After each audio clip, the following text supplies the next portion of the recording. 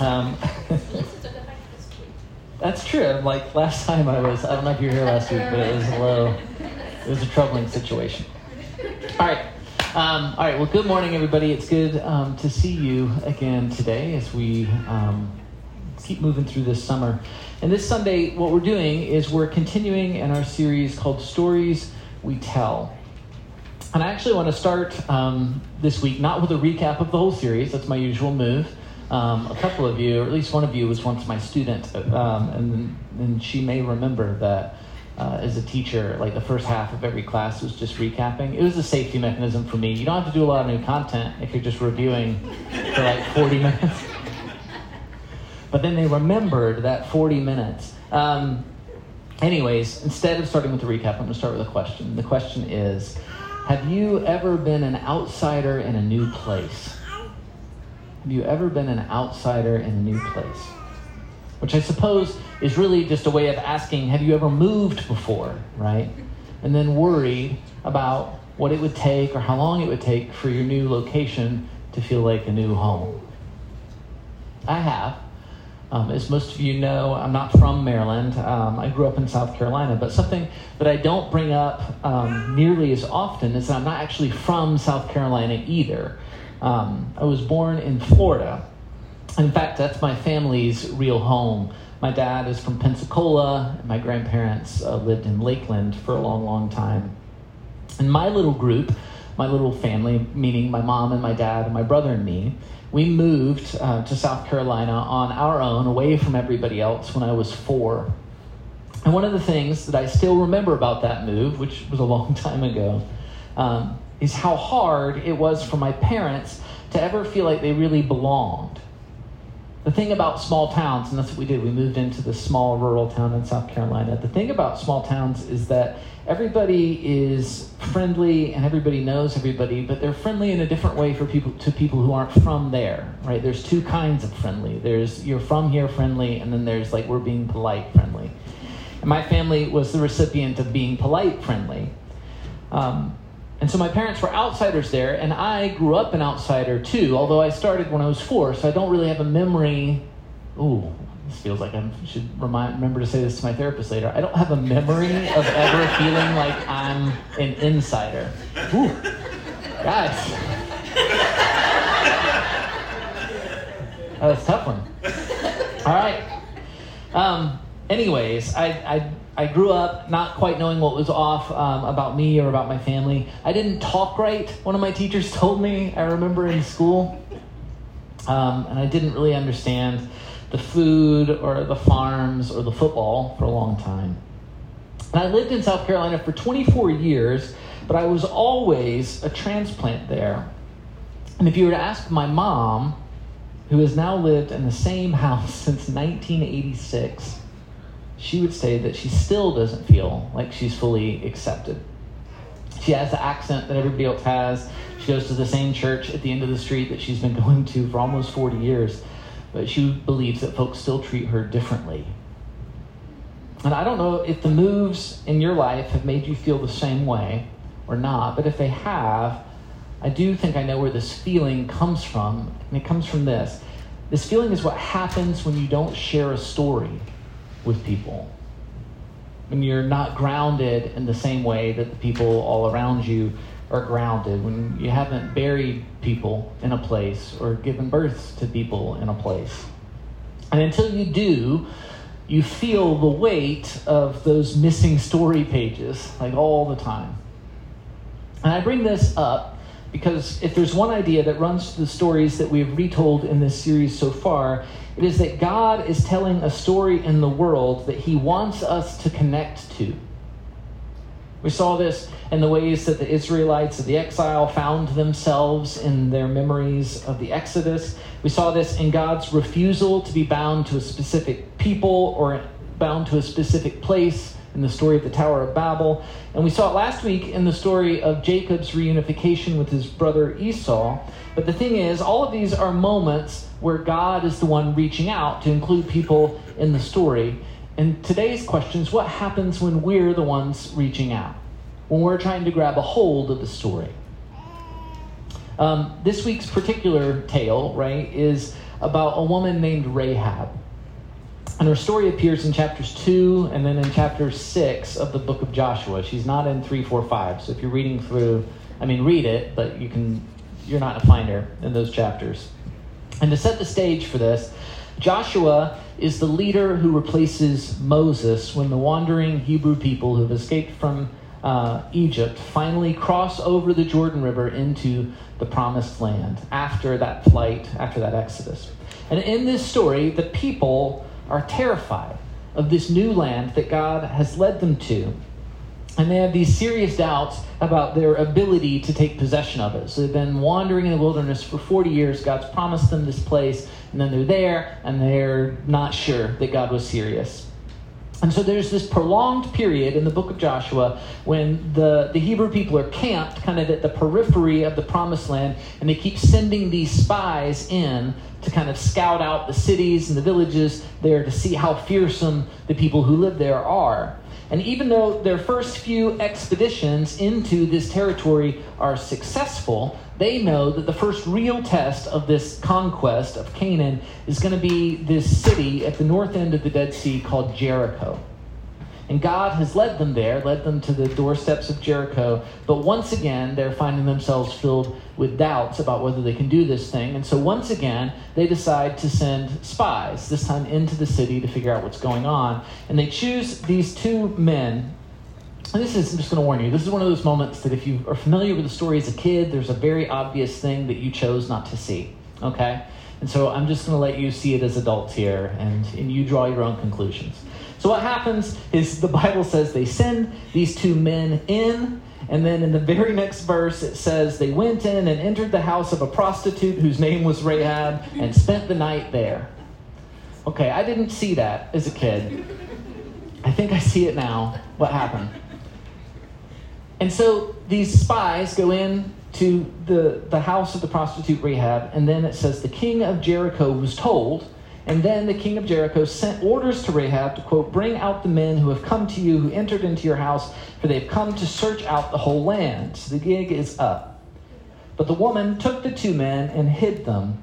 And then she said, true, the men came to me, but I did not know where they came from. And when it was time to close the gate at dark, the men went out. Where the men went, I do not know. Pursue them quickly, for you can overtake them. She had, however, brought them up to the roof and hidden them with the stalks of flax there. So, who is Rahab? Well, she is a native Canaanite living in the city of Jericho, and she is also a prostitute. And what is her role in the story? Well, she shelters these two spies, right, who frankly don't seem to be doing much spying in the city. But why? Really, there's not, it's just, read it yourself. It's just, send the spies, they go in. There's no other thing. In my mind as a kid, there's this whole narrative about how, they're hiding from, the guards, and then they just duck into the nearest building. It's but that's not what we read. Anyway, so here's where the story goes. Before the spies went to sleep, she came up to them on the roof and said to the men, I know that the Lord has given you the land, and that dread of you has fallen on us, and that all the inhabitants of the land melt in fear before you. For we have heard how the Lord dried up the water of the Red Sea before you when you came out of Egypt, and what you did to the two kings of the Amorites, whom you utterly destroyed. As soon as we heard it, our hearts melted, and there was no courage left in any of us because of you. The Lord your God is indeed God in heaven above and on earth below. Now then, since I have dealt kindly with you, swear to me by the Lord that you in turn will deal kindly with my family. Give me a sign of good faith that you will spare my father and mother, my brothers and sisters, and all who belong to them, and deliver our lives from death. And the men said to her, our life for yours. So Rahab is this character who shows tremendous boldness in this passage, right? And she does a few things that are worth digging into. The first is this. She reveals that she already knows Israel's story. And this is fascinating, and it's actually something that for me is one of the most critical and reassuring parts of the Exodus narrative. Because the Hebrew people have spent 40 years, right, wandering around in the desert after they left Egypt. And the reason that they were given by God for that 40 years of wandering is that it was a punishment because they had committed the sin of idolatry when Moses went up on Mount Sinai. It's a golden calf thing. You might remember that. But the consequence of that idolatry is 40 years of wandering, so that a whole generation, everybody that actually left Egypt, will die. And the only people that get to go to the promised land are their kids. But look what has happened during that time of punishment, right? That punishment has given time for their story to move ahead of them into Canaan, to the place where they're going. And that means that the people of Canaan have gotten this warning about who is coming their way. And we know that because Rahab has heard of them. And not only has she heard of them, but she says everybody in Jericho is afraid of them. And so she knows Israel's story. And this leads her to do something that her neighbors haven't done. And that is that she recognizes Israel's God. She doesn't just hear the tale of fearsome people crossing the desert conquering. She hears the story of their God. Now, as we talked about, Rahab is a Canaanite, which means that she lives in a society with its own religious structures. But as we talked about before in the Tower of Babel story, those structures, right, those deities that they worship are local to one place. That's the whole idea, is that you build the ziggurat, remember, and then God comes down and he blesses you because he's there with you now. But what she has heard through the grapevine about the future Israelites is that their God doesn't work like that he doesn't live in one place, that instead what he does is he lives among one people, right? And this means that wherever those roaming people go, the God that they worship goes with them. And so now that two of these people are in her house with her, right, she has to contend with their God, not just with them. And so what does she choose to do when she realizes that the God of the Israelites is in her house? Well, first she shelters the spies, right? That matters. And this likely speaks at first to the ways that she already values hospitality in her culture. It could speak to their role as customers, I'm not sure. But what we know is that still, once the king of Jericho comes looking for them, right, then she has to make this very specific choice. And the choice is, who am I more afraid of, right? The king of Jericho or the God of these two men who are in my home? And so she sides with the two men. She's heard the story. She recognized their God. She sheltered them, and she sides with these two men. Now, at this point, Rahab might know Israel's story, recognize Israel's God, and kind of sense the way that the wind is blowing, right? But that doesn't necessarily explain why her story is important. I think her story is important because of what she does here at the end, right? Which is she seizes her moment. She takes her chance. She makes a deal with these spies, right? Their lives for her family's lives, and it works. And this is bold, and it's also an enormous choice. It's going to link us back to where we came from 10 minutes ago, right? Because what Rahab is doing is she's choosing to move. She's choosing to leave a community where she belongs and take her chances in a new community where she's an outsider. Now, before we get on to this next part, I want to pause so you can kind of go back to your own memories about being an outsider if you've ever experienced that before. We need to think about the choices or the circumstances which led you to that feeling. I want you to think about how long it took for you to really belong in the place that you went to, or if you've ever belonged in that place. And hopefully with those thoughts and memories, back in front of you, let's look at what happens to Rahab. So here's what the story says. It says, she let them down by a rope through the window, for her house was on the outer side of the city wall, and she resided within the wall itself. And she said to them, go toward the hill country so that the pursuers may not come upon you. Hide yourselves there 3 days until the pursuers have returned. Then afterward you may go your way. And the men said to her, we will be released from this oath that you have made us swear to you, if we invade the land and you do not tie this crimson cord in the window through which you let us down, and you do not gather into your house your father and mother, your brothers, and all your family. If any of you go out of the doors of your house into the street, they shall be responsible for their own death, and we shall be innocent. But if a hand is laid upon any who are with you in the house, we shall bear the responsibility of their death.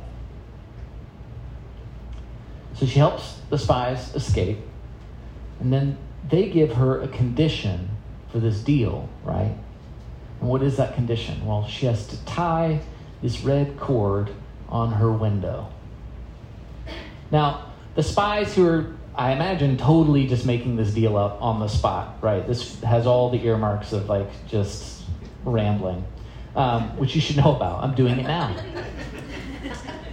But those spies who are making this deal, they don't know what's coming, right? But you might know what's coming. You might have known the minute I said the word Jericho, right? What's going to happen is that the Israelites are going to circle Jericho for 6 days and blow trumpets at it. And then on the seventh day, God is going to knock the walls of the city down, with the exception, of course, of the one wall, right, where Rahab and her family are living.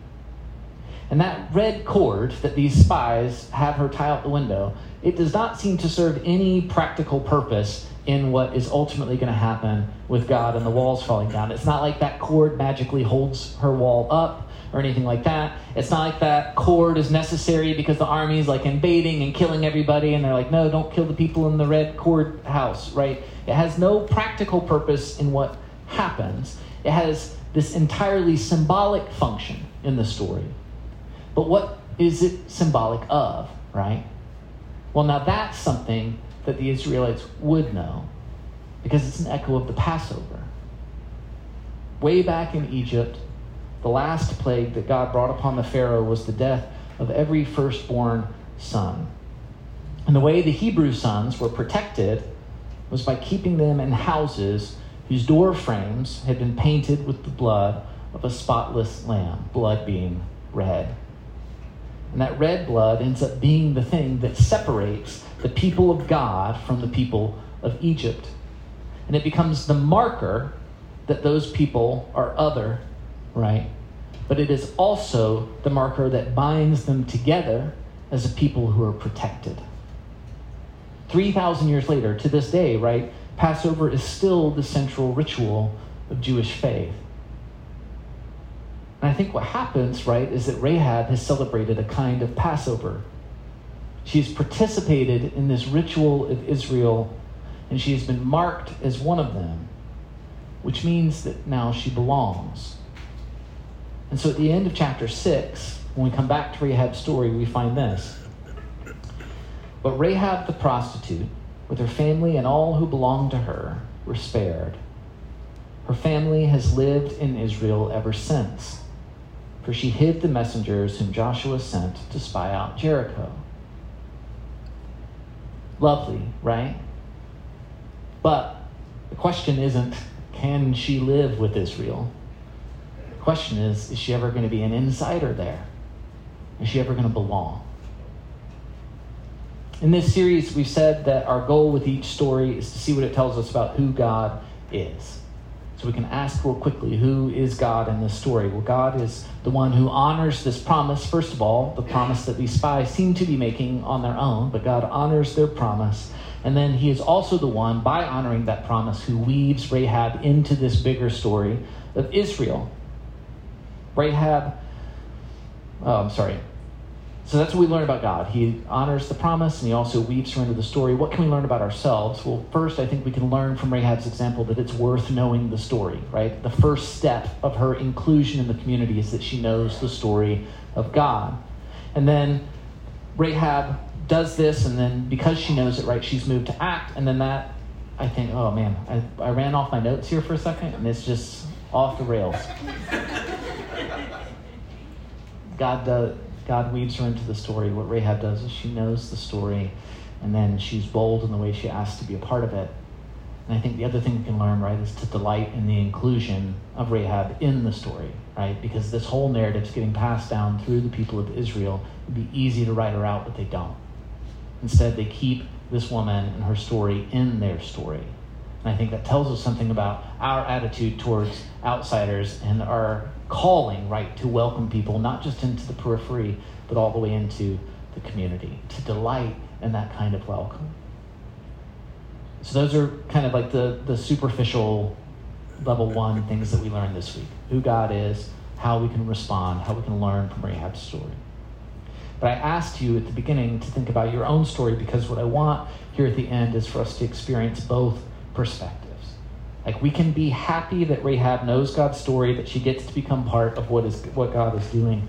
But I think we have the opportunity to wonder, what is she feeling? Is she still that outsider looking to become an insider? Which makes me wonder, is God's kingdom really all that different from our own small towns or communities where we'll let people in, but we still kind of expect them to earn their keep, right? To earn a real sense of belonging. So what happens to Rahab?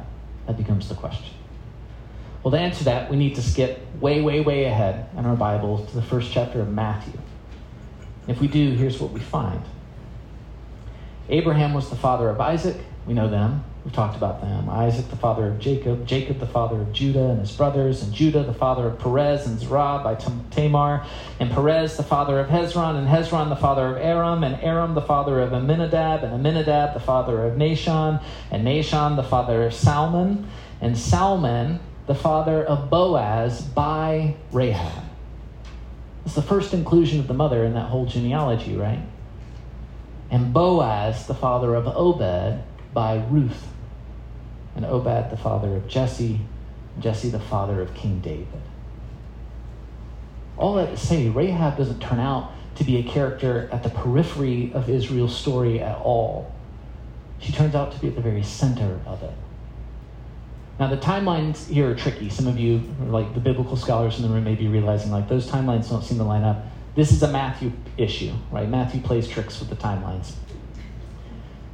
But the suggestion that Matthew is insisting on is that Rahab is at least the ancestor of a man named Boaz, who we read about in a different book of the Bible, in the lovely little book of Ruth. And in that book, we find Boaz, an Israelite, doing his own unusual thing. He marries a Moabite widow, Ruth, whose husband has died. And this matters in the book of Ruth because marriage with Moabites is a thing that is strictly and specifically and explicitly forbidden by Jewish law. But what happens in that story is that the Bible says that Boaz's act of compassion towards Ruth and his inclusion of Ruth in the community is a thing that God honors and treats as a reflection of his own desire to weave people from outside inside. Boaz does a thing that is like the things God does. And even though it is against the law, God honors it. Now, I think in this context, as we look at Boaz's life in the context of Rahab and of this story in Joshua, it's hard not to wonder about Boaz's motivations, right? If he is thinking of his own ancestor, possibly his own mother, of Rahab, when he sees in Ruth another outsider, a person who is longing to be a part of God's people. When he sees Ruth's earnestness and his faith, is he thinking of Rahab?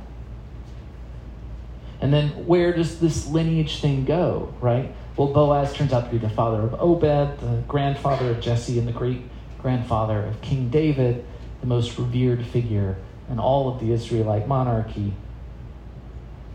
And so what's amazing to me about all of this is that God's story doesn't hide these characters whose backgrounds might seem questionable, right? Like a Canaanite prostitute or a Moabite widow. It centers these stories in its most proud moments. And it takes a few dozen generations from here, right? But we can also remember who else is descended from David, descended from Ruth, descended from Rahab, right? It's a carpenter from Bethlehem named Joseph, the husband of Mary and the earthly father of Jesus. So here's what we see. Rahab is not an ancestral Hebrew. Rahab is not a descendant of Abraham. In fact, she is of a people with whom intermarriage is expressly forbidden, the enemies of Israel. But her awareness of the big story God is telling, her grace towards people seeking shelter, and her boldness in playing the part that is given to her are all things that are of God nonetheless. And so she is connected to the big story by her faith. she does belong. I don't know about you, but I find tremendous hope in all of this. It makes me wonder about my own faith, right? Like, no matter my history, no matter my past, do I see in God and in Jesus an example of who and what I want to be in the world? And can I sense these things that are of God and then open myself up to the doing of them?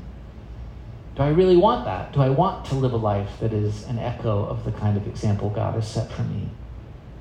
And if I do, if I make that choice to try and live that kind of God life, do I realize that connection to God's story, not just around the edges of that story, but maybe in the very center of that story, is an actual possibility for me? And if I do realize that, if you do realize that, then shouldn't we jump at the opportunity to be not just on the edges, not just on the periphery of God's story, but in the middle of God's story? We can do that. Who we have been doesn't need to be a barrier to that. The path to inclusion that the Bible charts for us isn't a long path or an arduous path. It's not one that's guarded by people who expect us to earn our stripes before we get to be fully accepted, right? God's kingdom is not a small town. The path is impossibly short. And all it takes to start down that path is recognizing who God is and saying that we want to be with him. It's a door that is wide open to the very center of the story. I grew up belonging but not belonging. I'll talk to my therapist about the degree of that later. And maybe you have experienced that feeling too. But Rahab's story, I think, shows us that deep participation and inclusion in God's story isn't something that's just possible one day. It's something that's possible now. And what it takes is real faith that following the ways of God, those ways that I can sense deep down within myself are good, will be met, right, with this opportunity for a real and a living relationship with him. Which means that I can choose Passover. I can choose the blood on the door frame or the cord on my window or ultimately the sacrifice of Jesus. And when I take shelter behind that, God chooses to come and dwell with me there. It's who he is. It's the kind of God he is. Which means that I don't have to go searching for him. I just have to let him in. And I can belong. And we can all belong.